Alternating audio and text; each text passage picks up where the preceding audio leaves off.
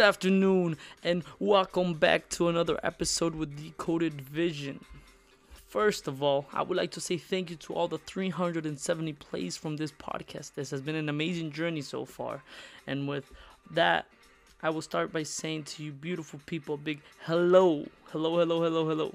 This is Decoded Vision back with yet another episode, and let me just say this. It has been the most rough months in my life, from graduating to beginning to work, to running a business, to thinking of a new business. But here we are, back to the grind and back to what I think helps me in many ways, because podcasts and just speaking in a microphone, being myself is the best thing that I can do and that I want to do. So yeah, that has been my life for the last couple of months. It's something that I don't want to give up, and for that reason, this is why we're back. Perfect. Let's jump right in today's episodes. As you read in the title, it is ways to accept negativity. And what does that exactly mean?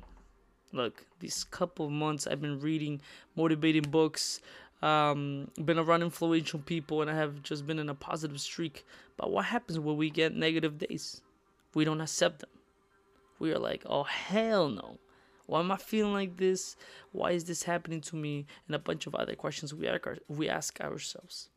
Look, being positive, inspiring all the time is a great way to be, but matter of fact, like everything of too much, it's a bit unhealthy. Now, let me tell you why, though. Being positive all the time can slowly start to change into not accepting the realities of life and accepting failures or just negative emotions that are coming your way. This makes our mind and body to keep building up these acts or emotions. And when we hit a breaking point,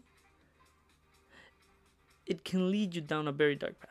So what do I mean by being always positive? For example, if you're always having a shitty day and it keeps getting worse, most people will tell themselves, oh, it's okay. If I do something, it will help become positive again. If I do a good deed, or I just have to think positive. I just have to change my mindset and don't let these negative emotions get to me.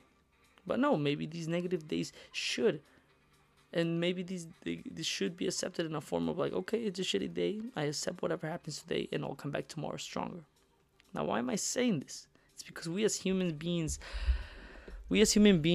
are just that grow from difficulties and struggles, and by staying too positive in those types of situations, you're just ignoring and trying to cover what's really happening in reality. When having a bad day, accept it, immerse in it, and plan for the next day, because every day is a new day.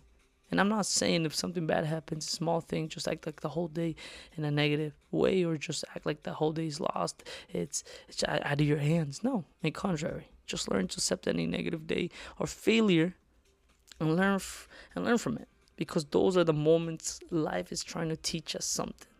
And if you can take something, small thing out of your day, you're golden. I've never been a true believer of God gives the hardest battles to his strongest soldiers, but it's true. It's literally true, man. It's true. Look at all these famous, successful people today. Look at their past. It's been hard as AF. And we are over here mad about not getting our coffee order right. It's fucking crazy, isn't it? And yes, there are people who are famous that didn't have miserable life before they got there. But that's because the predecessors already did the suffering for them.